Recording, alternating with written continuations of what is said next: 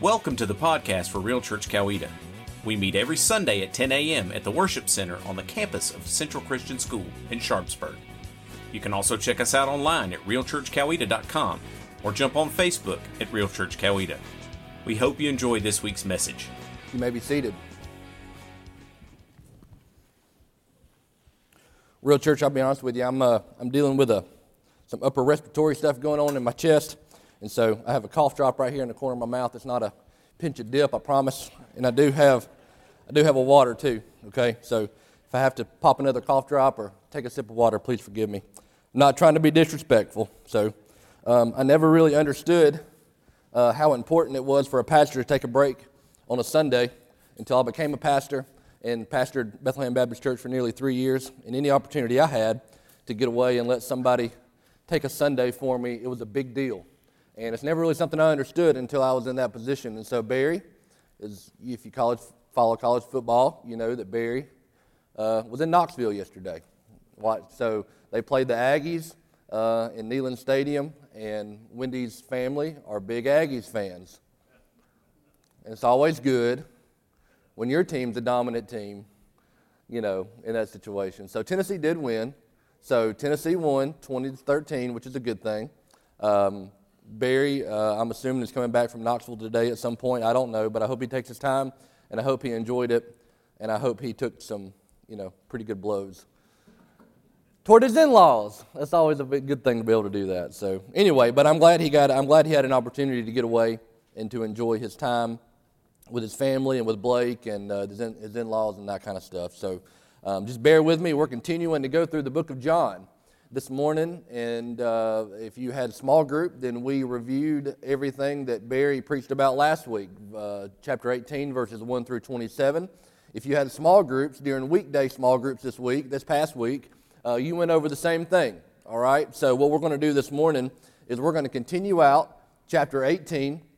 We're going to begin in verse 28, but let's look at the focus of the series again. Let's get that text up. John chapter 20, verse 31.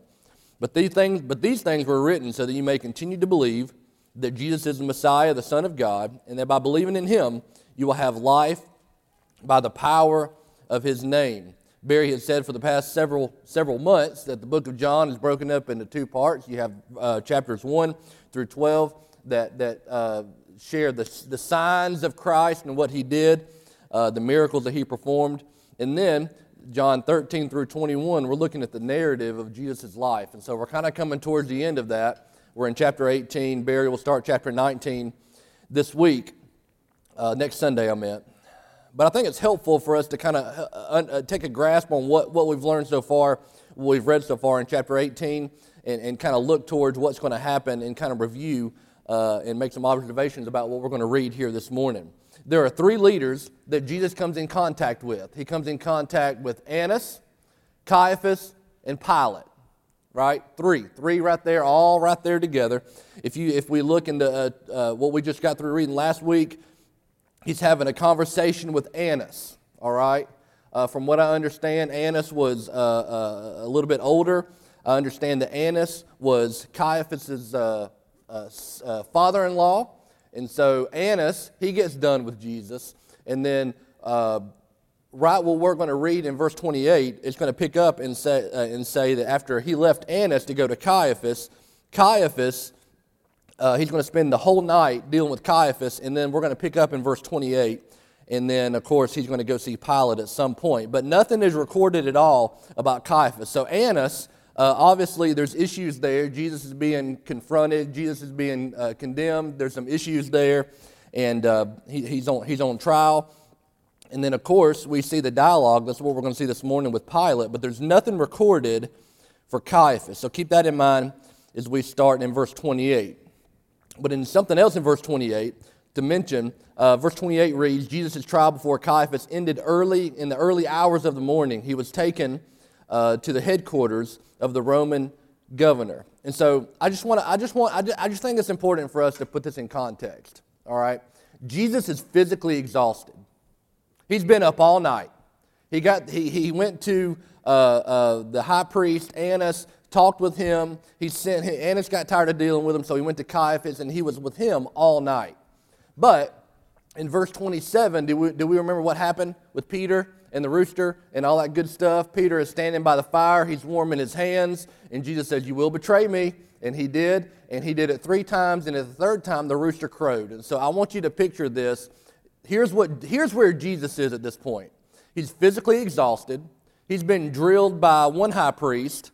Then goes to the son-in-law of that high priest, which is another leader. He is drilled by him all night. Meanwhile, in the back of his mind, he knew that Peter betrayed him, the rooster crowed, and all that's going on, right? So he's physically exhausted. He's emotionally exhausted, and he's kind of ticked off, right? In the back of his mind, he's like, Peter, I knew this would happen, but it happened. But all this is leading up to what we know is going to happen on the cross. So Pilate, in what we're about to read, he goes outside to ask the Jews what the issue is. And he encourages them to take matters into their own hands, but they can't because only the Romans have that authority. And then Pilate is like a lawyer. He's trying to settle the matter before trial. Does anyone binge on Netflix? Any Netflixers in here? 10% of y'all raising your hands. The other 90% are lying. Okay, we all binge. There's a show that I've been watching on Netflix. Tiffany hadn't really got into it. She can't really get into it, but it came out a few years ago. It's called Suits, right? Suits. And so there's these lawyers going back and forth. They make their deals, and they try to make deals, and they try to have these settlements before court, right? The setting is corporate law. They're in a skyscraper in Manhattan trying to make their deals, trying to make their clients look good, trying to make them look good, trying to pad their pockets, that kind of stuff, right? But they're going back and forth. So-and-so owes me a favor in this situation, so it'll help me out here. And they're going back and forth, back and forth. And so Pilate, he kind of reminded me of that. He's like a lawyer trying to go back and forth between the Jews, Jesus, and trying to figure out what the best thing to do with Jesus is. So it goes back and forth, and he's trying to make that informed decision. And Jesus is talking to Pilate, and when he's not talking to Pilate, he's talking, he's just sitting there. And then Pilate comes back, and he's asking him questions. And I can't help but to think, like sometimes when I read Scripture, I can't help but to think what someone's body language is in that dialogue. Because obviously when we read the text, we're not really informed what their body language is, what their tone of voice is, right? Kind of like a text message or email in today's world. So can you imagine what Jesus' body language was, being physically exhausted, emotionally betrayed, and knowing what was about to come? There's a show that I watch on TV on the Animal Planet. I really don't watch Animal Planet all that much, but can we get that picture up there? It's called Lone Star Law. Has anyone ever seen that before? It's Texas game wardens. I love watching it. When all else fails, I have that on DVR, and I record it. Bad language is very, very minimal, if any at all. And what it is these Texas game wardens, they get calls. Obviously, a game warden has the same authority as a police officer, but it's statewide, and they can go out and they can, obviously, this guy right here, they're dealing with an alligator. We don't have very much of that in Georgia unless you're in South Georgia. But if someone has an alligator in their pond or an alligator in their yard or a rabid raccoon, or someone's hunting on a hunting lease without permission, or if someone's fishing in a pond without permission, the game wardens are the guys who will go and bust them. And then, of course, Texas, you have the Mexican border right there on the bottom, and so there's a lot of border patrol right there on the river. And then there's also, you have the Gulf and Houston and all that. And so they're always monitoring how much fish, making sure people are staying within their realm, about how much fish they catch and limits and the size of the fish and all that kind of stuff. But sometimes those game wardens get drug into the dirty work, domestic issues. Somebody's kid hopped on a four-wheeler and then went and tore up and vandalized some hunting property down the street, right, where they spend thousands and thousands of dollars to keep it up with food plots and whatever else is going on. Somebody's kid, 12, 13, 14, 15 years old, hops on a four-wheeler, and, they're hauling tail around there, and they're fishing without permission or hunting without permission, that sort of thing. Game warden finds out. He takes a phone call. He goes and checks it out. But what does he have to do? He has to go to the property owner and finds out who the property owner is and says, does so-and-so have your permission to be on your property? Yes or no? No? Okay. Let's go back over here to the boy's parents. I told that boy to behave and blah, blah, blah. He don't listen to me. He acts like his mama and blah, blah, blah. You see it, right? You see it all. You heard it. You probably said it too when you were a kid. And so the dad's like, you idiot, why would you do that? Blah, blah, blah. I'm sorry, Daddy, I won't do it anymore. And then he says, he goes back to the property owner and says, okay, well, do you want to press charges, yes or no? Right? And it's back and forth, back and forth, back and forth, back and forth. No, don't press charges, just give him a warning. Yes, press charges on him. He's an idiot. He don't belong on my property, blah, blah, blah, blah, blah. He never can pay me back for that fence and blah, blah, blah, right? So he'll write him a ticket or he'll give him a citation or the parents or whatever. And then on it goes, right? And so it's back and forth, back and forth. These game wardens, police officers, they kind of do it. It's back and forth. Pilate is kind of the same guy. He's the guy going back and forth between the Jews and Jesus, Jews and Jesus, Jews and Jesus, and asking them both questions. And Jesus, like he does, oftentimes answers questions with questions, right? So, it's interesting to note, too, the repetition of three. So we're going to read it here in a moment, but I want you to pick up on this. There are three leaders in chapter 18 that Jesus faces to be persecuted. There's three conversations between Jesus, Pilate, and the accusers. There's three responses from Jesus. In verse 36, the word kingdom is used three times. And obviously, if Jesus is speaking and God's working, I guarantee you the Holy Spirit's not sitting on the bench. There's three people here, okay? There's three people in this text. And I'm sure there's more, and I probably missed them, but that's okay. Let's read John 18, 28 through 40. Now that you have an idea of what's going to happen and you can kind of see the context, my goal for you is for every time we read Scripture is for the Scripture to come alive and that the Holy Spirit would illuminate things to you and just kind of teach you things that you need to hear. And same for me. But if we can have a better understanding of the context of what's going on, then that helps us out, okay? So let's read it together. John 18, 28 through 40. Jesus' trial before Caiaphas ended in the early hours of the morning. Jesus is exhausted here, guys. Then he was taken to the headquarters of the Roman governor. His accusers didn't go inside because it would defile them, and they wouldn't be allowed to celebrate Passover. So Pilate, the governor, went out and asked them, "What's your charge against this man?" Verse 30 says, "We wouldn't have handed him over to you if he weren't a criminal," they retorted. Smarty pants. Verse 31. "Then take him away and judge him by your own law," Pilate told them. "Only the Romans are permitted to execute someone." The Jewish leaders replied. This fulfilled Jesus' prediction about the way he would die. Verse 33. Then Pilate went back to his headquarters and called for Jesus to be brought to him. "Are you the king of the Jews?" he asked. Jesus replied, "Is this your question, your own question, or did others tell you about me?" "Am I a Jew?" Pilate retorted. "Your own people and their leading priests brought you to me for trial. Why? What have you done?" Jesus answered, "My kingdom is not an earthly kingdom. If it were, my followers would fight to keep me from being handed over to the Jewish leaders, but my kingdom is not of this world."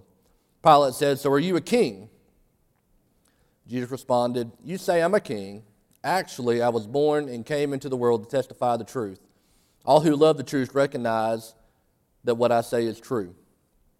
"What is truth?" Pilate asked. Then he went out again to the people, and he told them, "He is not guilty of any crime, but you have a custom of asking me to release one prisoner each year at Passover.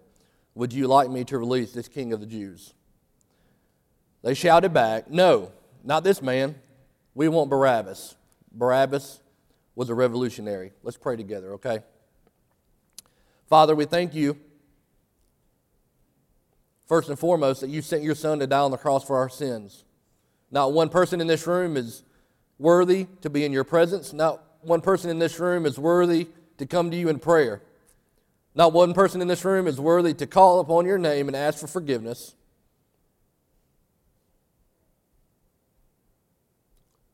Not one person deserves to be at church this morning. But by you dying on the cross, defeating death,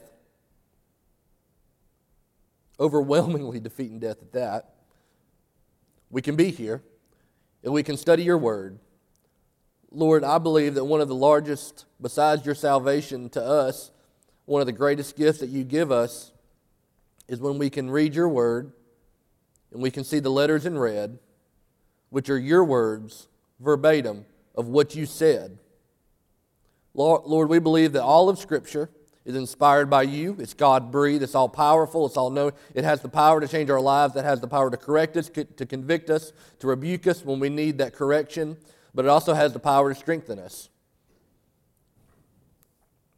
But Lord, when we read Jesus' words, our Savior, when we read His words in red, Lord, we have to perk up and we have to pay attention and we have to focus in on what you're saying. Sometimes you answer questions with questions, and that's fine, but there's a reason for it. And so, Spirit, we ask that you open up our hearts and our minds to figure out what you're trying to tell us through your words. You said these things a long time ago, but your word never ages out. It never has to be updated. It never has to be upgraded in any way. We depend on you. We depend on it. Jesus, you said when you would ascend back up to heaven that you would send a counselor, a helper, an interpreter to remind us of the things that you said in your word. And so this is a text that perhaps we've read numerous times over the course of our life, but this morning it's brought to our attention because it's something that you want us to hear and it's something that you want us to absorb. And so I pray that you would give us the undivided attention that we need to focus in on your words and your words alone. In Jesus' name, amen.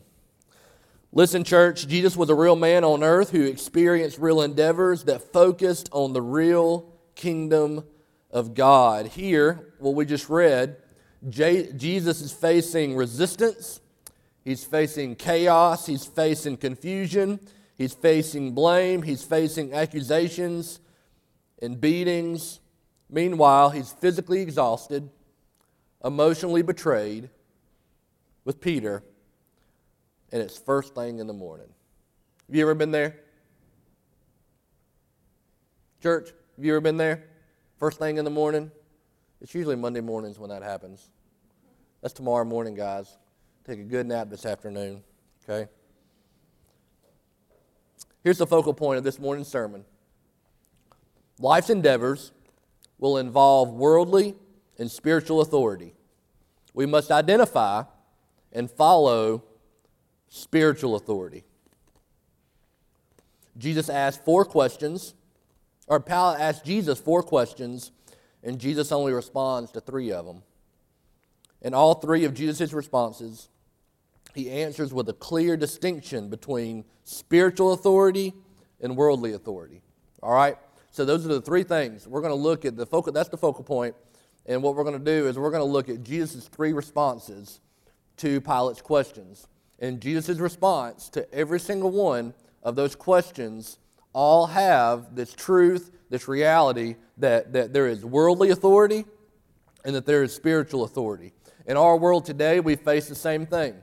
If you're a believer, if you've accepted Christ, if you're a follower of Jesus, then you have worldly authority that we have to deal with because we live in this world, we live in America. There are laws that we have to obey, and if we don't obey them, then we can go to jail.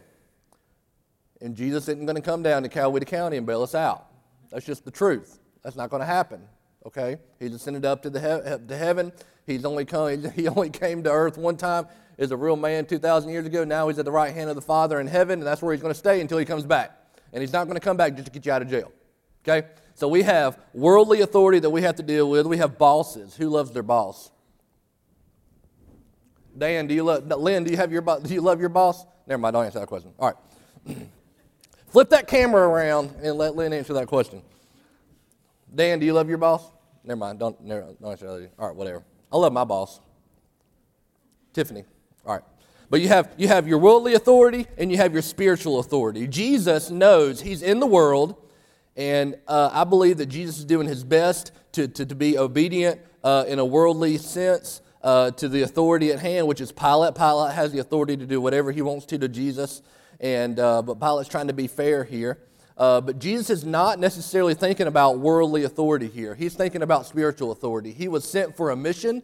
He was sent to accomplish something, and whatever it takes to get there, that's what he was going to do. In our world today, God assigns us certain things to do, certain missions. He calls us to do certain things, carry out certain things in life, and it's our responsibility spiritually to carry out those things despite any resistance that we may get in the world.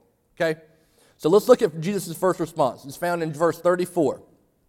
Let's read it in context. Then Pilate went back to his headquarters and called for Jesus to be brought in. Are you the king of the Jews? That's the question that Pilate asked Jesus. He asked him. Jesus replied, is this your own question, or did others tell you about me? All right, so here's what I want you to look at. In verse 34, is this your own question? What Jesus is saying here is he's saying, is this a worldly question? Because that's what I'm hearing from you. This is a worldly question. Is this your own question? You are in authority. You are the worldly authority. Is this your own question? Or the second part is, or did others tell you about me? Jesus knew the answer to that question. He knew that his accusers were already telling him. Why? First and foremost, it doesn't take a dummy to kind of figure out that's what's going on here. But also, Jesus is God in the flesh, which means that he is all-knowing, that he knew the conversations that had taken place. And even though Jesus was with Caiaphas all during the night, while Peter was warming his hands by the fire, and he denied Jesus for the third time, Jesus wasn't with him. He was with Caiaphas getting drilled in the middle of the night, probably trying to stay awake at this point. But he knew in the back of his mind what Peter did, right? Because he's all-knowing. He's all-knowing. What this does is it speaks to spiritual authority. And so what you see here in the first part of verse 34, Jesus' response, is this your own question, which is worldly authority, and then comma, or did others tell you about me? That's the spiritual part of it. And here's what Jesus is keeping in mind here. He's keeping in mind that a lot of times when we experience worldly resistance with people who are in authority over us, when we experience that resistance, more often than not, it's a distraction of what spiritual authority is trying to do in that given situation, right? That's the way it works. Life's endeavors will present worldly resistance that truly doesn't matter when considering the kingdom of God. And guys, if we have that approach, then it's going to make our decisions, it's going to make our response to that worldly resistance a lot easier. Let's look at the second response of Jesus, okay? It's in verse 35 and 36. Pilate says, am I a Jew? That's what his response is to Jesus' first question. Your own people and leading priests brought you to me for trial. Why? What have you done? And here's Jesus' answer. And he says worldly, he gives a spiritual response and a worldly response at the beginning and the end of verse 36. He says, my kingdom, obviously that's spiritual authority, my kingdom is not an earthly kingdom.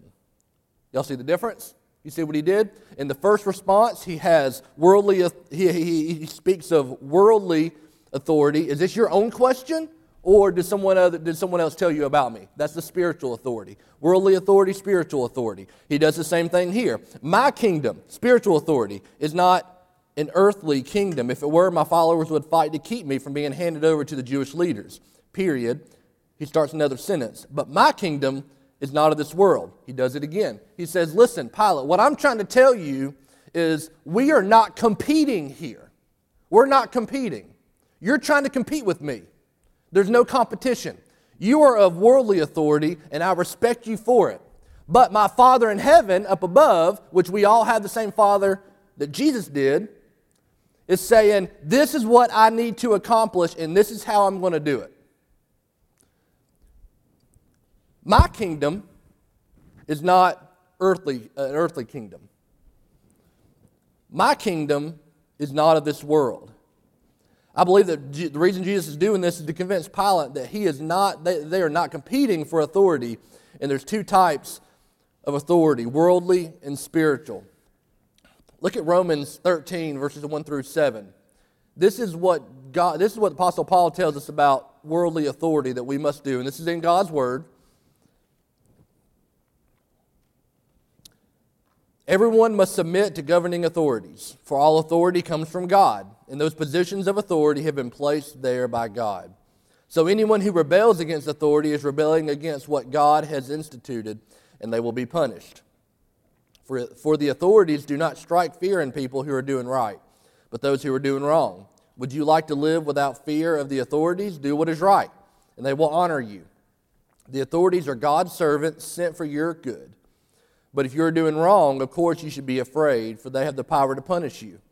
They are God's servants, sent for the very purpose of punishing those who do what is wrong. Those who do what is wrong. So you must submit to them, not only to avoid punishment, but also keep a clear conscience. Pay your taxes, boo. 2, for the same reasons. For government workers need to be paid, that's true. They are serving God in what they do. Give to everyone what you owe them. Pay your taxes, governing fees to those who collect them, and give respect and honor to those who are in authority. Matthew 22, Jesus says, but Jesus knew their evil motives. He's all-knowing. He says, you hypocrites, why are you trying to trap me? Here, show me the coin used for the tax. When he handed him a Roman coin, he asked, whose picture and title are stamped on it? Caesar's, they replied. Well then, he said, give to Caesar what belongs to Caesar, and give to God what belongs to God. What Jesus is saying here is he's saying you need to respect and honor authority. But what Jesus is doing is he's saying, listen, Pilate, I know that you're trying to be the middleman. I know that you're the guy going back and forth. But we're not competing here. You are worldly authority. I'm spiritual authority. In our life, we're not spiritual authority. We serve spiritual authority. Okay? Jesus is speaking from a different context here. Here's the application, though. Our part is to obey worldly authority and pay your own taxes.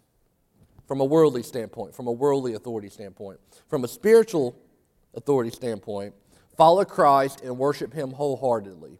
That is your spiritual authority. In both instances, you have a mission and you have an action.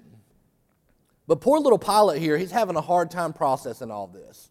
Okay? He's having a hard time processing this, and Jesus has told him three different times in 2 different answers that you are worldly authority, I'm spiritual authority. He says it again in this response. And Pilate's still in settlement mode, trying to prevent the execution of Jesus if there's any reasonable evidence that he should be punished.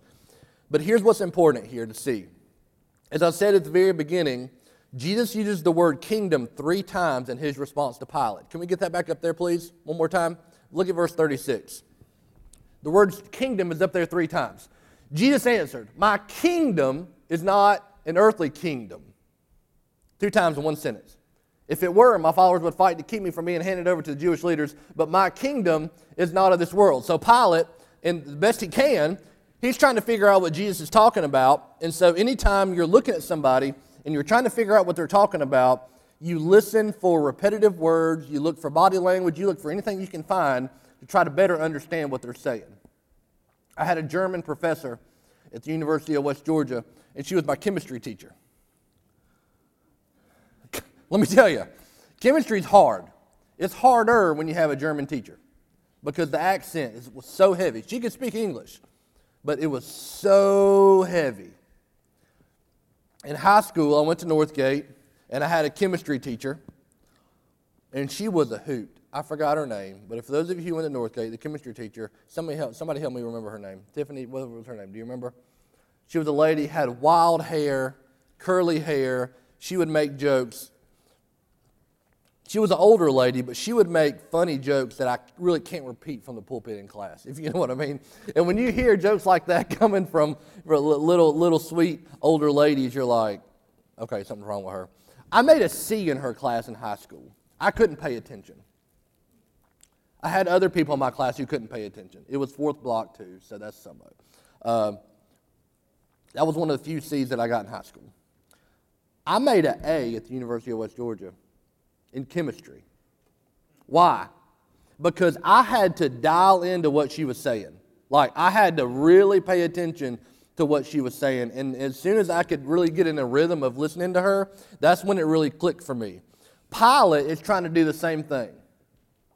He's in charge. He's worldly authority. Jesus is speaking of spiritual authority. And if anything of the world is trying to hear something spiritual, they're not hearing it. Jesus has said that the whole time, right?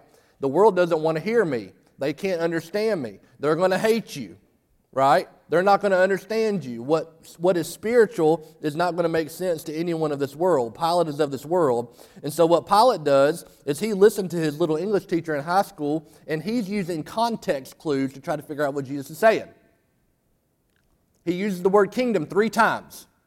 So guess what Pilate's next question is? Look at verse 37. Jesus' third response.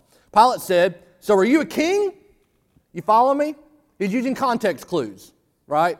Can't blame the poor guy. That's what you do. He said, you say I'm a king. This is Jesus' response. Actually, I was born and I came into the world to testify the truth. All who love the truth recognize what I say is true. This is Jesus' last response. But even in this response, Jesus is saying, have you ever tried to tell somebody something and finally you're just out of breath and you're like, would you just shut up and listen to what I'm saying? Can you just pay attention to what I'm saying? Jesus responded, he says, you say I'm a king. I'm not a king. Actually, I was born and I came into the world to testify the truth. I'm not a king with a lowercase k. I'm the King of Kings and Lord of Lords, guys. But this is a spiritual thing. That really doesn't apply to this situation here. You're a worldly king. You say that I'm a king, lowercase king. He's speaking of the worldly authority. Jesus says, actually, comma, I was born, came into the world to testify the truth. Pilate has still not grasped this fact. Jesus uses the word truth 2 times in this verse. In this repetition, Pilate's a guy about repetition. It leads Pilate to understand that this truth, this quote-unquote truth, is the core reason why Jesus is speaking and why he's giving his answers the way he is. I really believe that Pilate still doesn't understand what the heck Jesus is talking about. But I think once Jesus started talking about his kingdom and once he mentioned the word truth, and he said it 2 times because he repeated it 2 times, Pilate is thinking in the back of his mind, this truth that he's talking about is far beyond me. I don't know what it means. I don't know what it looks like. I don't know if he felt threatened. But Pilate is finally starting to get something here. He knew that this power of the truth was beyond his comprehension and control. Life's endeavors must be fueled by the truth of the gospel. Verse 38. Pilate asked again, what is truth? Then he went out again to the people and he told them, he is not guilty of any crime. This is that 3rd conversation. But you have a custom of asking me to release 1 prisoner each year at Passover. Would you like me to release this King of the Jews? You have worldly authority and you have spiritual authority.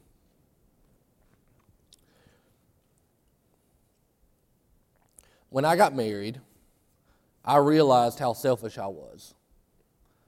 And my faults were highlighted a lot more than I wanted them to be, if you know what I mean. Like I began to realize I'm off a little bit. I'm off a lot. But so is she, like I'm off a lot. And then we had children. Tiffany and I had children. And then I continued to realize how selfish I am and how sinful I am and how I make mistakes. And I took on the role of being dad, Papa Bear, and Tiffany's a lot more chill and relaxed. She is a mama bear when you cross her, I'm telling you. But I'm more of the moment by moment, making sure doors are locked, making sure I can see the kids riding in the street. If I see any strange car in the cul-de-sac, I'm on alert, kind of like the dog. I'm kind of like the dog. That's kind of the way I am. Tiffany's more chill with that kind of stuff. As a father, I make mistakes. I do things that I'm not supposed to do. I'm in the world. I live in the world. I do things of the world at times because temptation creeps in and it wears me down pretty good.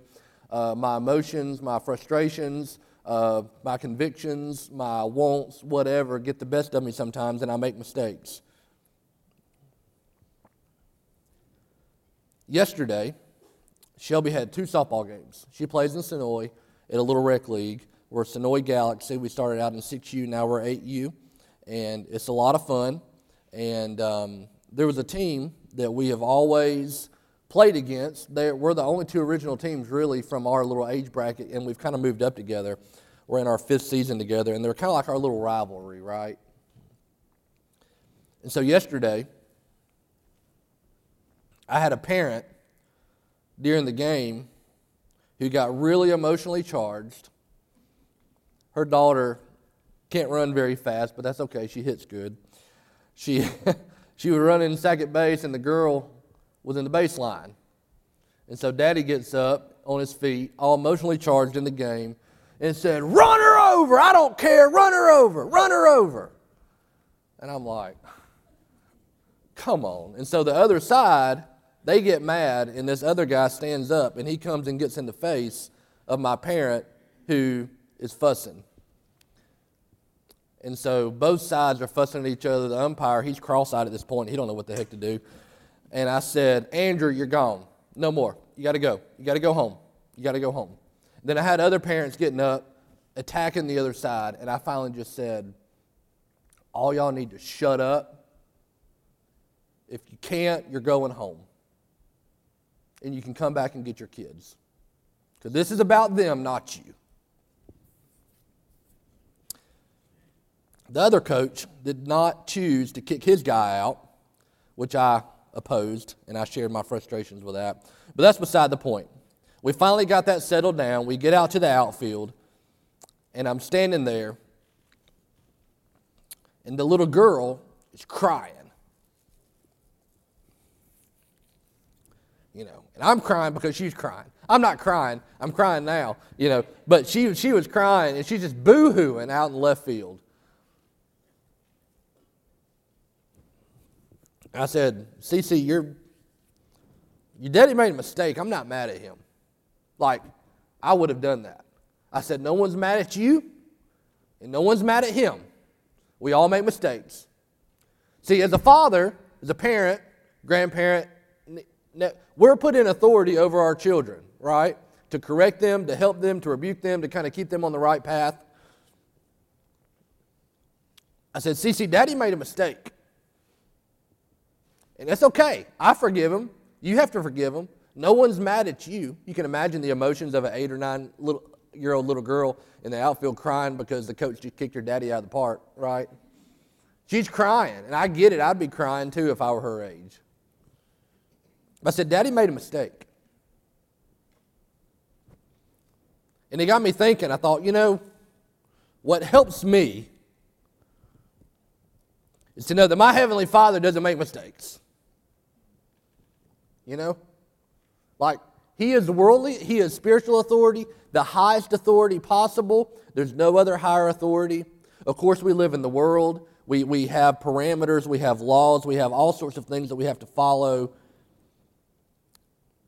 We have to be respectful. We have to pray for those in authority. We have to pay those nasty, raunchy taxes that seem to go up and down all the time that we can't keep up with. But it is what it is.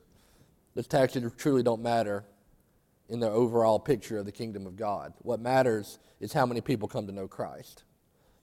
And God uses people, imperfect people, who live in the world, who make mistakes, and He gives people certain positions of authority within the world to guide more people to Christ. And those people make mistakes sometimes. Sometimes it's in the context of a parent. Sometimes it's in the context of maybe a coworker. Sometimes it's in the context of a church, unfortunately. Sometimes it's in the context of maybe marriage. You've been put in a position when you're married to love on each other and to minister to each other. And when you're wrong, and when the other person is wrong, to call them out on it. Sometimes you make those mistakes. Our Heavenly Father doesn't make mistakes. I'm telling you, if you wake up in the morning and everything else is crumbling down around you and you're in Jesus' position where you're emotionally betrayed, you're frustrated, you're tired, physically, spiritually, you feel like chaos, mayhem is around you and you don't know how to process things, the only constant for a believer is Christ. There's no one else. Not your spouse, definitely not yourself, not your children, not your money, nothing. There's no other constant that's not going to let you down besides Christ. That's the difference between a believer and a non-believer. When we go through things, when we go through fires, when we go through whatever, we have one constant that never changes. Pastor Barry did a great job last week pointing out that Jesus is not surprised by anything that happens to us. Why? Because He's never going to make a mistake. He's never going to lose His temper. He's never going to do something and then go back and regret it. He's not going to do any of those things. He's the solid constant. If you've been let down by parents, grandparents, children, nieces, nephews, someone else in your life, maybe bosses, other people that you looked up to in authority who let you down, they are of the world and it's inevitable. It's going to happen.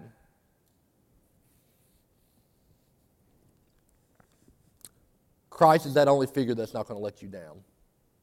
And until you get that, until you process that, you're never going to have peace. You're never going to have peace. It's never going to happen. Let's pray together. Father, we're grateful for the times that you just tell us in your word what you want us to hear, what we're trying to hear. You tell us through these different responses of Jesus that there is a separation of worldly and spiritual authority. Your authority always comes first. It always takes priority. But Lord, we live in the world, and you have appointed people to have authority over us, and we must respect them and pray for them, even when most of the time we don't agree with them.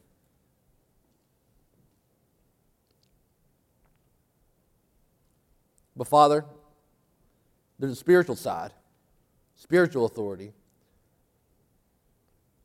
that has the one goal of every person born to the face of the earth to come to know Jesus Christ as their personal Lord and Savior. That is the goal of the kingdom of God, for all of God's people, all of God's children, to turn their hearts towards Him. I assume, Lord, that most people in this room have made that decision in their life, that they've said, I know that there's something greater out there. I know there's something bigger. I just can't quite figure out what it is. I've heard about this Jesus guy. I've been to church most of my life. But perhaps there's never been a day where I've said, you know what? I am following Jesus. I believe. I surrender my life to Him. Everything about me, I surrender to Him. My faults, my failures, everything about me that I need to let go of, I let go of it. Even my success, even my strength, I lay them down at the feet of the cross, and I accept Christ as my Lord and Savior. I pray that today would be the day that person comes forth and shares that information with a pastor at the front, and that you give them the courage to do so. Lord, there's other times where we need to just lay things down at your feet. And every Sunday morning here at Real Church, we open up our altars for people to lay things down physically, emotionally, spiritually at your feet that we just don't need to deal with anymore. So we pray for those people coming down. If there's someone else, Lord, that you're leading that needs to be baptized in the near future, I pray they would make that known, that they would reach out to someone and talk. Lord, whatever it is that you're laying on our hearts, we're asking you and inviting you to move and to cultivate growth and healing and promote a sense of reverence and humility in the name of Jesus. We thank you for our pastor who took a Sunday away. We pray that you grant him traveling mercies on his way home. And thank you for his time away. In Jesus' name, amen. Let's stand together, Real Church. Thank you for listening to the podcast for Real Church Coweta. If you have any questions or would like to contact us, please visit our website at realchurchcoweta.com and click on the Contact Us tab. We invite you to join us every Sunday at 10 a.m. in the Worship Center on the campus of Central Christian School in Sharpsburg. Until then, God bless, and remember to love God, love others, and live real.